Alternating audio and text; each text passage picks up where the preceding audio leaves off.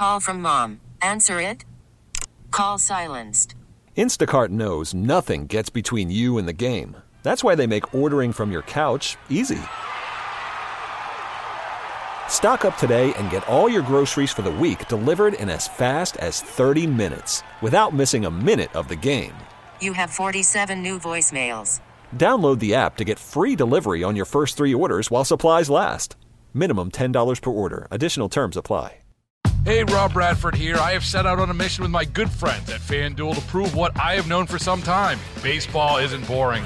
Now I have a daily podcast to prove it with some of the most notable people in the baseball world, screaming baseball isn't boring from the mountaintops, or at least agreeing to come on our show. Players, managers, GMs, and yes, even the commissioner of baseball, Rob Manfred. It has been a constant wave of baseball's most powerful voices. So join the revolution. Subscribe and soak in Baseball Isn't Boring. Listen on your Odyssey app or wherever you get your podcasts. You'll be glad you did. Thanks for joining me on Special Edition. I'm Paula Degnan. This week, June 23rd, marks the 50th anniversary of Hurricane Agnes. You wanted to hear them, so we're bringing them back again. The collaboration between WBRE and WYOU TV and the Times Leader Media Group. Also, information about the upcoming 90-minute documentary film Agnes to be screened at the FM Kirby Center. This week, the first day of summer, we'll have some outdoor safety information. June is Dairy Month, and we're going to talk about it right here, where there are many dairy farms across the Commonwealth and locally, too. We're starting with Maria Wilson, Executive Director of the Waverly Community House. They just received a National Park Service designation. We'll tell you all about it. Maria, welcome. It's very nice to have you here with us. The Waverly Community House. We've heard a lot about it over the years. There's always something happening. Can you give us a little bit of the background? Of the COM? I'm happy to do it. The COM's been here over 100 years. We just celebrated our centennial anniversary in 2019, 2020. It was shocking that our doors had to be closed as we marked that anniversary, but we're coming out of it actually stronger than ever. We're a 501c3 charitable organization and with a mission to provide educational, cultural, and recreational opportunities to individuals and families in the region. And we do that year-round. The doors are open to the public without a membership fee. And we have everything from summer camps to educational programs to an art gallery to a preschool, thrift shop, and of course one of our new programs, the Destination Freedom Walking Tour of Waverly. That's just it in a snapshot, and I encourage anyone who's interested to just stop by the COM anytime, and there's someone here who could give you a tour and show you around. We have outdoor recreational facilities, the playground, tennis courts, playing fields, and it's a great destination for the whole family. And a beautiful location at that. Beautiful. And I'm glad that you brought up the designation for Destination Freedom. Congratulations. Explain how that happened. Well, we started this program, the Walking Tour of Waverly, as part of our greater archive project a couple of years ago. And it is a walking tour to the historic town of Waverly. It's an educational program that focuses on the abolitionists who aided free slaves or runaway slaves on their journey north while assisting them in building, one of the largest Black communities in the region during the 1800s. So that program, there was a lot of interest in it. There's been a lot of interest in it. There's a self-guided tour. We have guided tours. And we've actually started a little museum here at the COM, a special exhibits gallery. So as the program grew and developed and became more refined, one of our staff members, Gia Ravello, applied for designation through the National Park Service. There's an application process, which is actually quite rigorous. And first time around, we needed to do a little bit more work, but we were accepted this year into the program, which is a high honor. It's not easy to get this designation, but it really legitimizes and highlights what a great program it is. Although it had a great reputation before that, this designation is really just a high honor for it and literally puts us on the map. Exactly. And you're right up there now. We have 2 in Lackawanna County. Yes. Well, that's what's so exciting. That's what Alexa from the Tourism Bureau was thrilled about it. She thinks it's wonderful, and we agree with her. Absolutely. Because, again, not everybody can get a National Park Service designation. Now, for the folks who are not familiar with the Waverly area. Can you give us a little bit of how the tour goes, what you see as you go along, where it starts, and maybe even how long it takes? It's really well suited to any time frame. There's a self-guided tour that begins in the COM. If someone, they can call ahead or just come to the COM. There's a visitor center, Waverly Welcome Center. And in that Welcome Center, which is in one of the wings, there are maps that allow participants to do a self-guided tour, and they actually start at the COM, in the back of the COM, and it takes them around the square and up the hill to the cemetery.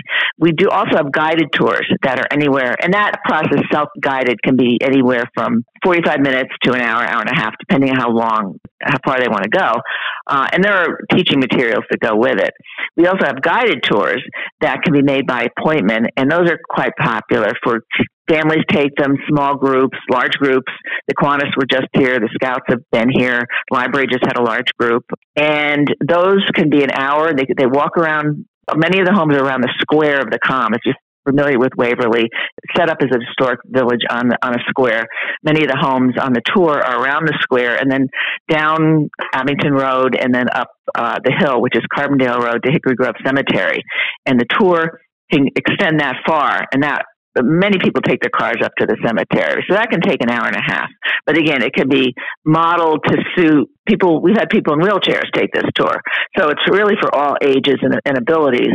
But it's quite lovely, and everybody comes back to the COM at the end of the tour and can visit the special exhibits gallery if it's a guided tour. Although this summer, the gallery will be open from 9 to 1 every day. So if someone's interested, either stop by the COM or call us at 570-586-8191 and ask for E.J. Murphy or information about the tour, and you'll be directed to the appropriate person. We also have a website, and it's waverlywalkingtours.org. And again, that will get you to someone who can help you get here so you can take the tour. There are fees associated. That was my next question. The self-guided tours are completely free. Come by, get your brochure, walk to your heart's delight. The guided tours, there is a fee associated with that for the tour guide. And there's a sliding scale on those. There's a brochure, and on the website there are costs. $50 if there's 10 or fewer people, $50 for the tour. 10 or more, it's $75. The full-length guided tour, which is for the hour and a half, 2-hour tour, that's 10 or less, is $100. And if it's 10 or more, there's $150. The self-guided tour is free. We also have field trips for classes and visitors that worked out a little differently. Again, there's a variety of tiers of how you can do the tour. And of course, there's always great things that are going on otherwise at the Waverly Community House. And our listeners, some of them may not even know that the Waverly Community House itself is a legacy in Lackawanna County. Oh, absolutely. It was given as a gift by the Beelan family in 1919, 1920, out of affection for the community and to benefit to the community. And it's just grown and evolved over the years to the point where we're serving thousands of guests and visitors, residents every year. So, this summer we have a whole lineup of outdoor concerts. We have a Cars and Coffee coming up on the 26th of June. We have an art show opening this Friday with featuring 2 very well-known artists on June 17th. The mission was established when it was founded, and it was really the business model, so to speak, the vision of the COM has really survived so many economic cycles, so many different cycles over 100 years, and it's really thriving. And we celebrated 100 years really in a strong position and serving more people than ever, and the reach continues to grow. So it was a great gift to the community by the Beelan family, and we remember, and part of our archive project recognizes those contributions. And we do have a small museum here that reflects on that contribution and the COM's interesting 100 years. And when you're also talking about support, you can always use the support from the community. we can always support from the community. So even with a free guide, we have a little donation basket out. People do donate to the COM, and we're really fortunate. And they can, we take donations any which way, either by calling us or checks can be mailed to the Waverly Community House, P.O. Box 142, Waverly, PA. But we are very dependent on support from the community, and thankfully the community is generous. We're in the middle of our sustaining fund drive now, and everything that comes in through the sustaining fund goes to operations to keep the doors open and keep these wonderful programs available. Because we do pride ourselves in being able to offer really top-notch local programs that are affordable, so that people don't have to stray too far to come hear a wonderful concert, see a beautiful film, hear a nice lecture, go to a fitness class. If the walls could talk, they would have so much to say about all the hundreds and thousands of people who've been through here over the years. It's very an in-person experience. We've sort of stayed away from being virtual. Even during the pandemic, we tried to keep going as much as we could in person. Well, I think now that you have the designation as part of the National Park Service, you're going to find that you're having more visitors and from outside of the area. Well, because there's this passport program with the National Park Service, and if true devotees of the National Park Service take it very seriously, and if they do the walking tour here, we do have a passport stamp, and they can get their stamp. They were at a designated site, designated by the National Park Service. We're just beginning to feel, the repercussions of having this designation, because it opens so many doors for us, and it puts us on the map for so many other projects and people who are interested in the history, the larger history of this community and of the country. It's a nationally recognized program, which has national significance. So we're really proud of all the work that went into it. And once again, the COM, another example of when someone says, there's nothing to do around here. Right. Come to Lackawanna County. There's a ton of things to do here. We really feel like we're making our place alongside so many other attractions here. And I think the Tourism Bureau for Lackawanna County, Alexa for the tour, they do a marvelous job of promoting the area and drawing people in to the area. And you just have to step outside your front door to find it. You can log on to waverlycom.org or 570-586-0185 to find out more. June is Dairy Month. Dairyman Dave Smith, Pennsylvania Dairymen's Association Executive Director, is here to talk about the importance of dairy in Pennsylvania. Going back, it was January that I first had the opportunity to talk to Dave Smith, who is in charge of the Pennsylvania Dairymen's Association, otherwise known as Dairy Dave. How are you? I'm doing well, Paula. Thank you. I'm just thrilled to be able to talk to you about the dairy industry in Pennsylvania. Like I said, back in January, we were having the farm show in Harrisburg, and of course, you were there with those delicious milkshakes. Wow, they were great. Now, we are back again because June is Dairy Month, and here in Pennsylvania, that's pretty big, and you're going to tell us why. Just to talk a little bit about June Dairy Month, it's a celebration for all our dairy farm families and everybody else that enjoys dairy products. It's an opportunity for us as dairy industry to talk about the dairy products we have and the great farm families we have in Pennsylvania. It's a little known fact that Pennsylvania has over 5,000 family dairy farms in the state, and we rank second in the nation as far as the number of dairy farms we have. It's just a great opportunity for all these family farms and to tell about their businesses and talk about the dairy products that they have. The dairy industry in Pennsylvania is a really big deal, and I don't think a lot of people understand, how big a deal it is. Agriculture by itself is the leading industry as far as economic revenue in Pennsylvania.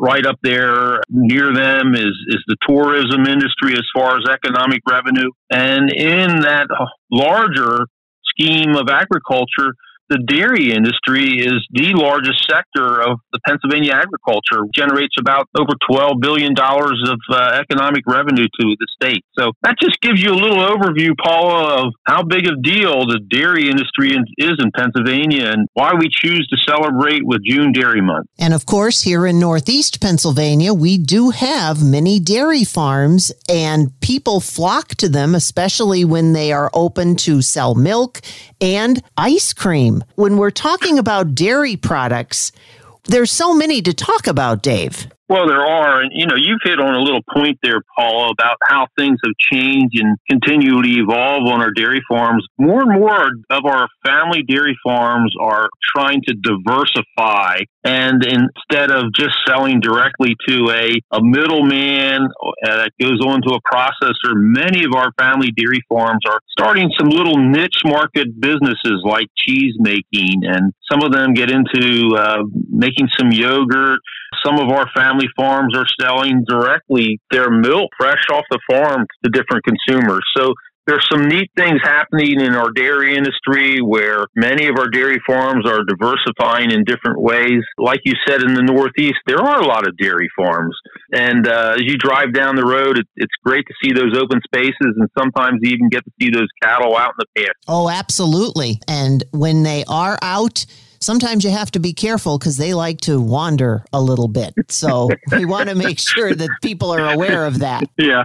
My son has and our family here at home have a farm where we have dairy heifers, young dairy cattle. That's kind of the farmer's nightmare when a cow or a heifer gets out of the gate or out of the fence and does some wandering. But it is kind of comical because sometimes the cows believe the grass is always greener on the other side of the fence, which is not always the case. And that's where we say, move over. Oh, that was bad. I'm sorry. Forget I even said that. Let's get back to the other. Now, one of the things that I've heard about, and maybe you can fill us in on this, fill a glass with hope. What is that? 6 years ago, our dairy farmers in Pennsylvania and a group of their representatives came to the realization that in communication with some of our food banks across the state, that milk was most requested items in our food banks, along with fresh fruit and produce and things like that. They were kind of set back a little bit and thought, wow, I said, there's so many people out in the country and the state of Pennsylvania that need some assistance with, nutrition and things like that. And there was an absence of milk in their diet. So there was a group of farmers who got together and they said, we need to do something about this. Along with Feeding Pennsylvania, created a program called Fill a Glass with Hope. Like I said, it was about 6 years ago when this was initiated. And it's a fundraising mechanism where consumers and businesses can give money to Feeding Pennsylvania so that they have the capability of purchasing fresh fluid milk and giving it to their food bank clients. It's been an incredible journey over these 6 years. To date, there has been enough money and revenue raised from corporations and individuals to serve 26 million servings of milk to Pennsylvania people who need it the most. Just amazing to me also is when we first learned of this need, it's been noted that there are daily over 500,000 children in Pennsylvania that at times go to bed at night lacking the nutrition that they really needed through that day. So it's really been a journey, and our dairy farmers are just thrilled to be able to be part of a program that helps to raise money for Feeding Pennsylvania to put fresh fluid milk into the homes and the refrigerators of their clients who really need that nutrition. So it's just been an amazing journey. I always tell people, too, that although we have special events throughout the year that corporations and individuals can be involved in, if they want to do something individually, they can go to Feeding Pennsylvania website, feedingpa.com, and look at the pull-down tab for Fill a Glass with Hope, and they can make a donation. We also have, just coming up here in June, a real positive thing where a Wise Market statewide supermarket chain who has a roundup program at their cash register for Fill a Glass with Hope. It's been an incredible story about a program to fill a need, and it just continues to grow. I think a lot of people will drive past a dairy farm, they see the animals, but they don't realize everything that goes into it and everything that they are giving back to the community. So that's wonderful. Well, I think our dairy farmers are thrilled, and it's just incredible. Everybody works hard at their job, and I just wanted to mention that our dairy farmers, cows and the livestock on our farms, need to be fed and taken care of 24 hours a day and 365 days a year. So on these dairy farms, although it's not the same individual for all that time, but there's a real dedicated group of individuals and families who are always working at taking care of those cattle so that our society and our Commonwealth has the dairy products they need, whether it's fluid milk or it's ice cream, yogurt, or cheese. But it's just a great product that everybody enjoys in one way or the other. And here in Pennsylvania, you can look at a carton of any of those and find Made in PA. Well, you can, Paula. I often have people asking the question, how can you identify locally produced Pennsylvania milk and dairy products? It's very important that we support our local dairy farms and keep them in business by supporting and buying the products they have. For one, it's good for those farm families and our economies, but it's also good for us because we're buying the freshest and locally produced product. So one of the programs that the Dairymen's Association has been involved for a number of years, and a number of other partners, is a program called Choose PA Dairy. When that question comes up, how do I know if it's Pennsylvania produced? The consumer needs to go to that product, and I will give the example of a gallon of milk. And if you find a PA preferred label on that product, that means that it's produced in Pennsylvania. So it's kind of earmarked. You can look for that on different products, but the PA preferred label means that it's produced in Pennsylvania. And I would encourage everybody to look for that product and buy locally produced Pennsylvania products. Speaking of which, when we were together back in January, I asked you about milkshakes coming to Northeast Pennsylvania. And I won't tell anybody, but has that advanced? It has. I think there are some dates for our Milkshakes on the Move truck to be in Northeast Pennsylvania. In fact, I believe in June, but I continue to encourage people to look forward for the Dairymen's Association milkshakes because, Paula, I think you had some, and I think you've enjoyed it, and I know everybody else would also. I won't even tell anybody I got in line twice.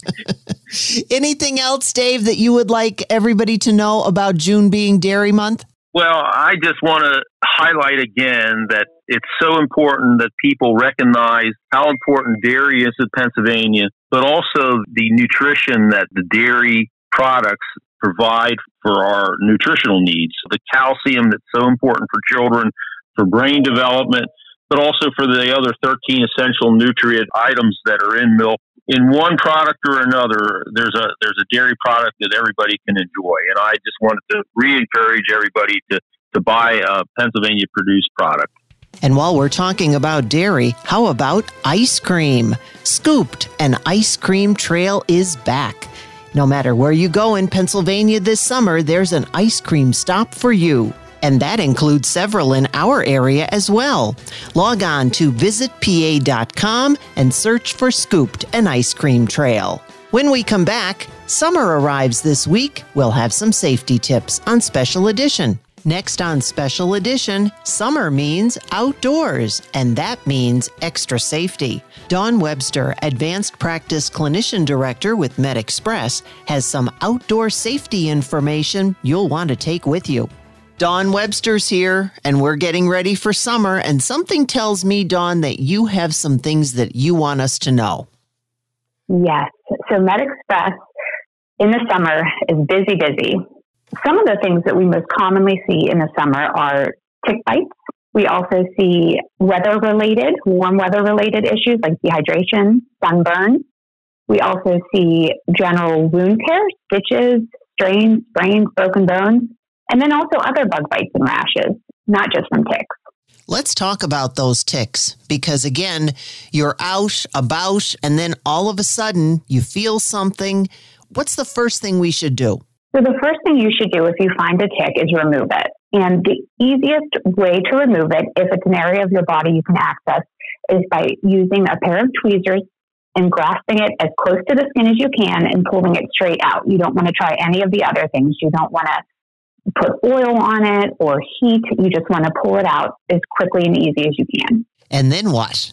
Well, then you want to wash the area with soap and water. And if you think the tick may have been in for longer than a day, so if you were in the woods, for example, 2 days ago, and you haven't been in the woods since then, there's a good chance that's when you got it. So then it would be important to worry about the transmission of Lyme disease. So what you want to do at that point is give your family doctor a call, go to MedExpress, let them know you had a tick, you think it was in your skin over a day, and you can take an antibiotic dose that will prevent the transmission of Lyme disease. Is it possible for a tick to fall out on its own? Yes. And so unfortunately, most people with Lyme disease cannot even recall the tick that they had or having a tick that may have given it to them. So how would you know that you had a tick? For example, when you get a mosquito bite, you get a bump and it's very itchy. Is there anything like that with the tick? Yes. So the classic thing you look for is a bullseye type rash. So it is a red circular rash with a central clearing. So it looks like a bullseye. And it can show up anywhere. It doesn't necessarily show up where the tick was. And it can show up on multiple parts of your body because essentially it's early Lyme disease. So even if the tick was in your arm, you may get that lesion on your leg. You may get it on your back. You may get it on multiple spots of your body. So unfortunately, you just kind of have to be aware. And typically it's not painful. It's not itchy. It's just red and you see it. All right, let's move on to something else, which is itchy, bug bites. What do we do for those? Because, boy, they can really keep you up at night. Yes, they can. So the best thing to do for bug bites is to try to prevent them if you can. So to wear a bug repellent. And unfortunately, if that doesn't work, or if you got caught outside at dusk and just kind of got bit up, then what you want to do is you want to try to take antihistamines. So those are the over-the-counter, the Benadryl, Claritin, Zyrtec. Those are going to help with the general itching. They also have topical products. So topical products sometimes have some lidocaine in them, which will kind of help numb the area because sometimes they're painful also. And then they also will typically have a mild steroid in them to help with the inflammation. Now for kids, you can also apply cool compresses or ice packs, and that's going to help with the itching and irritation also. And probably don't scratch. Yes, try not to scratch because that's what ends up getting the infection starting is from all that scratching. One of the other things you mentioned, those sprains and strains, because we're out doing all kinds of different things. So when something like that happens, again, what's our first line of defense? So the first thing you want to do is in the summer, people just tend to get up and jump into that outdoor volleyball game. Always remember to stretch, especially as we get older. Our bodies take longer to warm up. And I don't know if you've ever heard of weekend warrior syndrome, but it's typically the older individual that kind of jumps up and goes and cuts the grass or starts doing yard work and they hurt their back, they hurt their leg. So when you get older, your muscles aren't as flexible. So even things that you wouldn't have necessarily needed to stretch and warm up for before, you're going to need to now. So essentially warm up, get everything loose. And if something hurts when you're doing it, stop doing it. Don't keep pushing your body. And when we do get those things, what should we do first? Heat, cold? So it depends. It depends what type of injury it is. If it's muscular, so if you pull a muscle in your back, then it really is good to alternate the heat and ice. The ice helps relieve the pain, whereas the heat increases blood flow to that area, which is going to essentially help heal it. So it also will help with muscle spasm and tightness. So alternating heat and ice is always helpful. Now, if you sprain your ankle, for example, and it's swollen and it's bruised and it hurts to walk on it, ice is the best in that scenario because the ice is going to help with that inflammation and it's going to help with the bruising. You also want to keep it elevated if it's an extremity. So you're going to want to raise it up. So lay on the couch, prop your foot up on a couple pillows. And then if it hurts more than a day or two, or you can't bear any weight on it, you definitely want to get it checked out. You want to get an x-ray, make sure you didn't do more damage than just a sprain or strain. And sometimes you may not even know whether you did or not because it just hurts and that's all we know. Anything else, Dawn, that we may have left out that you'd like to add today? The only thing I'd to refresh people on is sunburn. So always use a sunscreen in the summer, especially on overcast days. You don't always think about it, but really try to put that sunscreen on before you go out in the morning. Now, a lot of times moisturizing cream for women has sunscreen in it. So try to pick that up at least in the summer if you can. It's really best to use it all year round, but we really want to try to protect our skin from the sun also. And that goes for kids. Yes. And of course, if the situation warrants, dial 911. Coming up next on Special Edition, this Thursday, June 23rd, will mark the 50th anniversary of Hurricane Agnes. There's a lot about it, and we'll tell you where you can find it next on Call from mom. Answer it. Call silenced. Instacart knows nothing gets between you and the game. That's why they make ordering from your couch easy. Stock up today and get all your groceries for the week delivered in as fast as 30 minutes without missing a minute of the game. You have 47 new voicemails. Download the app to get free delivery on your first 3 orders while supplies last. Minimum $10 per order. Additional terms apply. Hey, Rob Bradford here. I have set out on a mission with my good friends at FanDuel to prove what I have known for some time. Baseball isn't boring. Now I have a daily podcast to prove it with some of the most notable people in the baseball world, screaming baseball isn't boring from the mountaintops, or at least agreeing to come on our show. Players, managers, GMs, and yes, even the commissioner of baseball, Rob Manfred. It has been a constant wave of baseball's most powerful voices. So join the revolution. Subscribe and soak in Baseball Isn't Boring. Listen on your Odyssey app or wherever you get your podcasts. You'll be glad you did. Special Edition. Marking 50 years since Hurricane Agnes this coming Thursday, Alan Stout is here to tell us about the upcoming screening of a 90-minute documentary film, Agnes, at the FM Kirby Center. We have a documentary film. It's titled Agnes.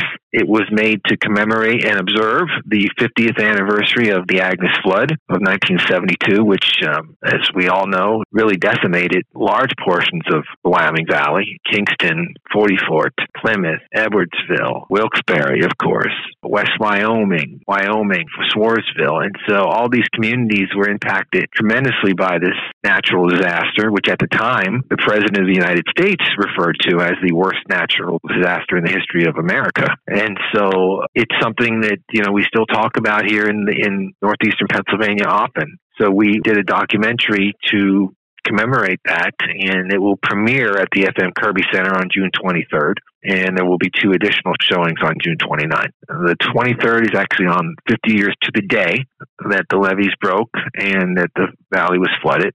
So it's the 50th anniversary of the flood. And then the other 2 showings also fall within the anniversary week of the flood, because everything was pretty chaotic for that entire week, as you could imagine. And you are serving as the executive producer, but not only that, you wrote this and you're narrating it. How did that come about in your life? Once we decided that we had the right people on the team to make the movie, which was Tim Novotny, who was an extremely talented film editor and director, and Bob Savakinis, who co-directed the film, and both of those gentlemen had made other films that I'm sure some folks have seen here in northeastern Pennsylvania. They did documentaries on Rocky Glen and Hanson's Park and Angela Park. Some of them they worked on individually, some of them they worked on together, but they work as a team on a lot of their projects. And Tony Brooks from the Wilkes-Barre Preservation Society is our historical consultant. Tony and I had been working on this project for quite a while. And 2 years ago, once Bob and Tim came on board and we knew that we had filmmakers who knew how to make a movie, Tim said, well, you're going to write it, right? Because I obviously wrote for the newspaper for 18 years. I was a columnist and a reporter and an editor and a features writer. And since I was the one that sort of, got the project started, that fell on my shoulders, and I was happy to do it. It was a really interesting process. And Tim guided me through that process. I didn't have to sit down in one day and write the movie or in 1 week. We did it in sections. And so the first section was the storm coming up the coast. And then the second section was the sandbaggers trying to save the valley. And then the third section was the boat rescues. And so you can put it together. That's how that fell on my shoulders. And obviously, I've also been on the radio locally for more than 20 years. pretty comfortable in front of the microphone. And since I wrote the film and pulled together much of the material for the film, the videos and the photos, and kind of had an idea of how it should flow, I narrated it as well. We were able to run the whole project through the Wilkes-Barre Preservation Society, which is a 501c3, which actually helped tremendously with the fundraising for the film, because people could support this film and have it be a tax-deductible donation. And so everybody had an important role. One of the things, as you were talking there, that's fascinating is the interviews, the photographs, the video, the radio and TV broadcast. Where did you get all that? You also mentioned that you have things that haven't ever been seen. There were about 5 books on Agnes that were published in late 72, early 73, after the flood. And a lot of people have them still up in their attics. A couple of them were real hardcover books, almost like a yearbook style book. I remember looking through some of them when I was a kid, and it was about 12 years ago I decided I wanted to acquire them just for my own kids. I remember Agnes. Obviously, I was a young boy at the time. I remember the evacuation, and I remember the destruction, and I have some memories of that. So I acquired the books, and that's kind of where I started thinking about the documentary, because there were great pictures in all of the books. All of the local TV stations at some point had done a retrospective on Agnes. WBRE did one in 92. WNEP did one in 82, 10 years later. WVIA did one in 97, 25 years later. I acquired all of those.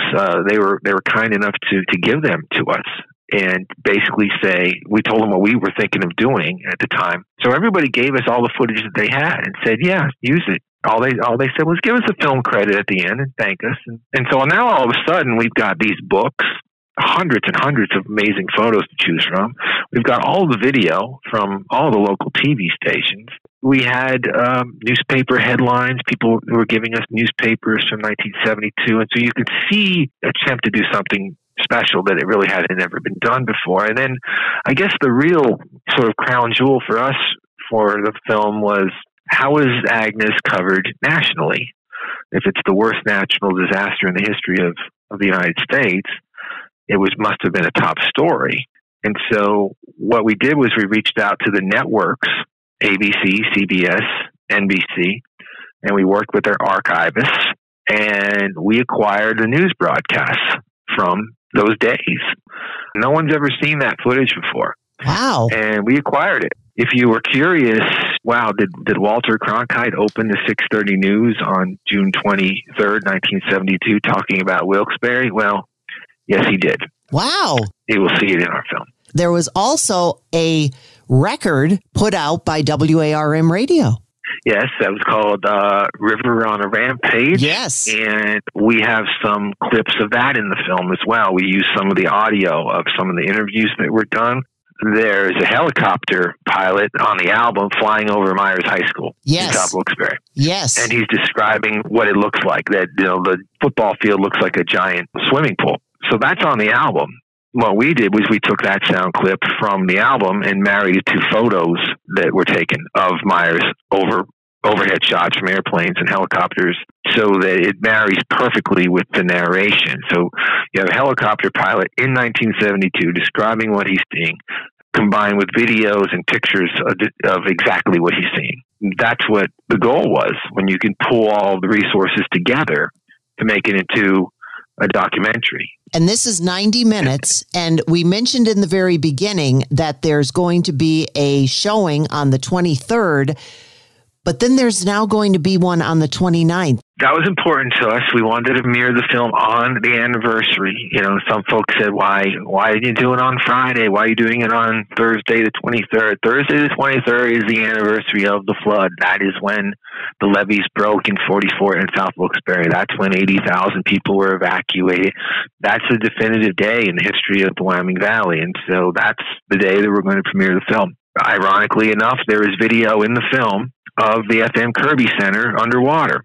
But what happened, Paula, was the show sold out in 3 days. Yes. Yeah, sold out in just a couple of days. And so we called the Kirby, and they were interested in maybe doing some more as well. And so we were able to get a date in that same week. So June 29th, there's a 1 o'clock showing and also a 7:30 showing. And that's the anniversary week of the flood as well. I mean, as a matter of fact, a lot of the pictures that you're going to see in the film, particularly in the middle of the film when people went back to their homes for the first time, were right around the 29th. I'm sure a lot of those pictures were taken on June 29th. So once again, Alan, do you have the details on those that you can share with us right now?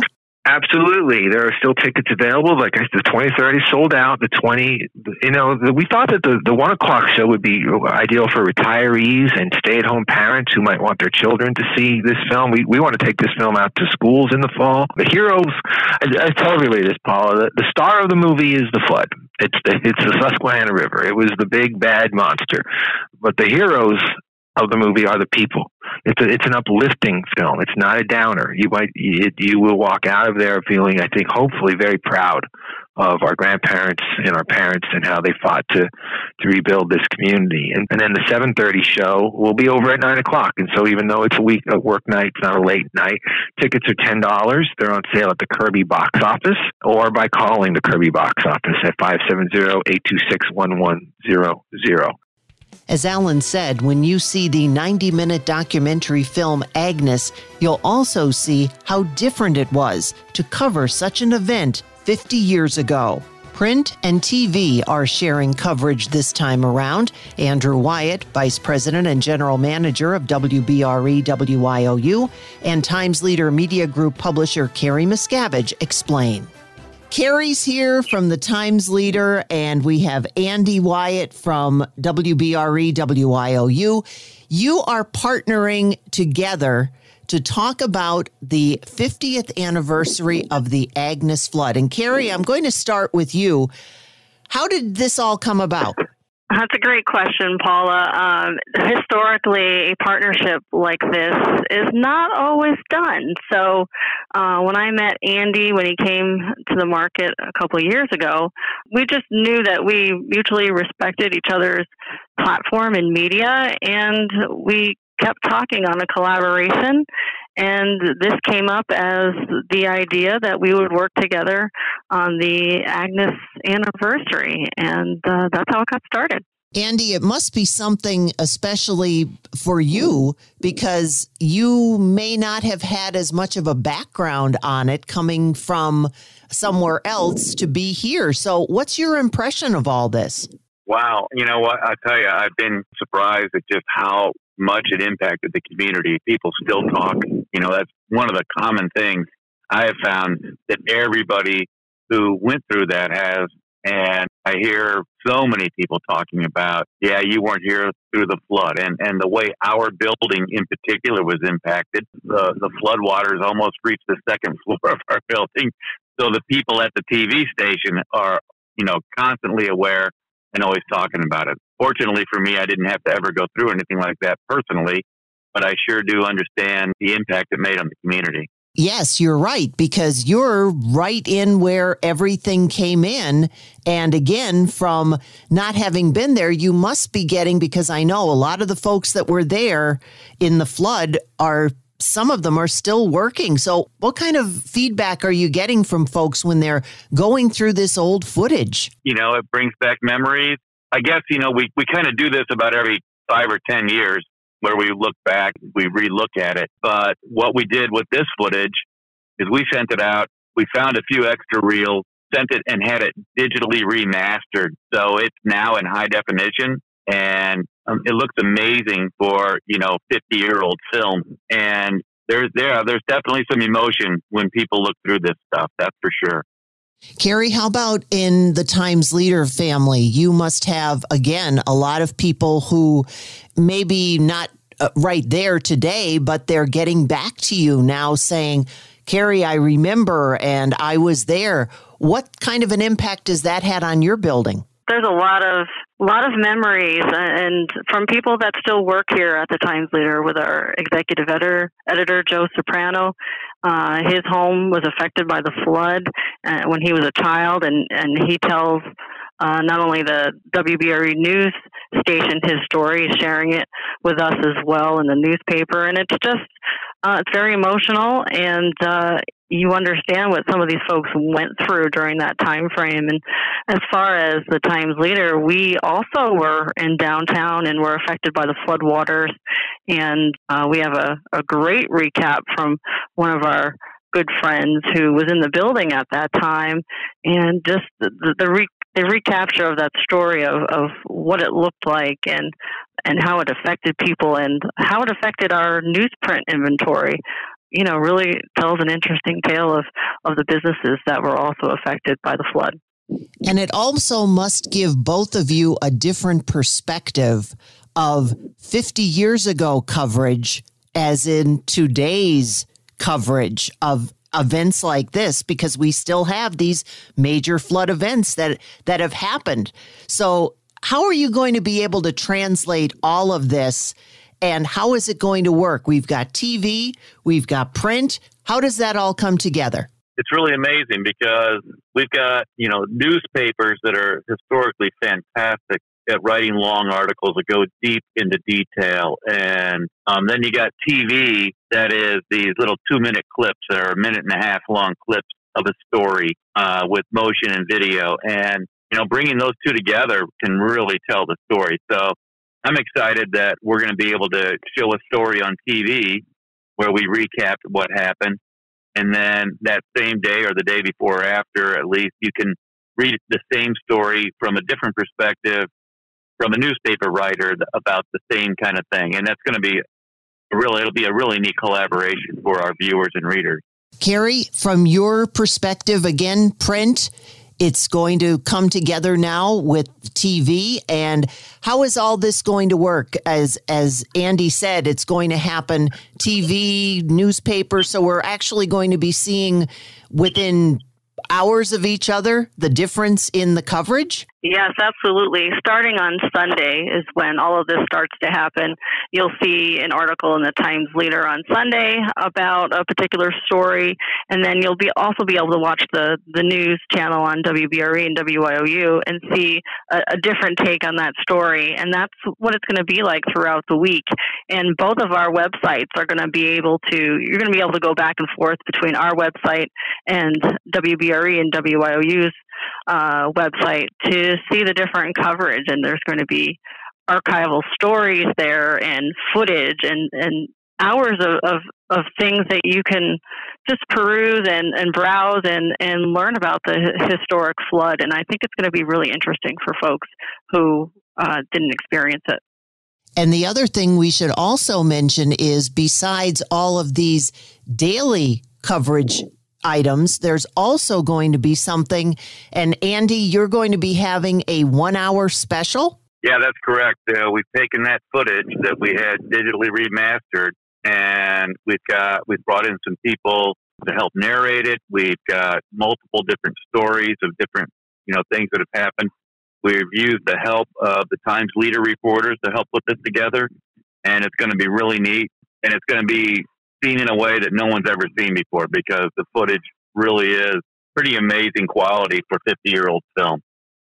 And Kerry, you're also going to counter with a print version. We are on June 19th. We will have a full special publication dedicated to not only some of the old photos, but some of the new stories that we have uncovered that have not been told before. So we really expect that our readers and also the viewers of WYOU and WBRE will be excited to pick that up on June 19th. Well, it sounds like it's a wonderful collaboration between the two of you. And Andy, I should mention that for your viewers, they can tune in to WYOU and WBRE and find out exactly when those are going to be shown. That's right. We'll air those multiple times, but go to pahomepage.com, and if you click on the news tab in the upper left, you'll see Agnes at 50, and it's got links back to the Times Leader website. We'll be posting little video clips every day as we go through this, so you can see in snackable size bits of that footage, and then you'll have all the information on when to watch the specials. And Kerry, your website for the Times Leader? Our website is timesleader.com/Agnes. And on that site, we have all the archival stories that we've pulled in, and it will be updated with all our news stories, and of course links back, as Andy said, to WBRE and WYOU, to pahomepage.com to highlight all of what they have as well. So just a great back and forth area where people can enjoy all of that content. And have I left anything out that either one of you would like to make sure that we mention to our listeners? I'm just glad that Kerry and I came together. I think this will be really important for the community. It'll bring back some happy memories, but obviously a lot of very sad memories for people too. But, when people come together and they rebound after something like this, I think it says a lot for the people of this area. Yeah, I agree with Andy. It shows the resilience of this area, and we know this about this community, that's a valley with a heart that cares so much about helping other people, but also helping people get through tough times, especially like the flood. Historically, there's been nothing like that in this area. So a lot of emotions, a lot of struggle during that time, and hopefully today when people read and see the new footage, the new content, they really can look back and see how people helped each other. And what a way to start a conversation with the younger people in this area. Wow, that was my house? Wow. Yeah, the younger folks have no idea what their parents and their grandparents and great-grandparents went through during that time. So this will bring it to a reality for them, for sure. Thanks for listening to Special Edition, a weekly look at the issues in the news and the personalities shaping the stories. Baseball is in full swing. NBA playoffs are heating up, and your NFL team is gearing up for training camp. Listen to the latest on the teams you love here on the Odyssey app. The biggest sports radio stations in the country, providing unrivaled local coverage of their teams, all in one place. Exclusive interviews with players, coaches, and team executives, streaming live and always available on demand. Stay in the know with your favorite teams right here on the Odyssey app.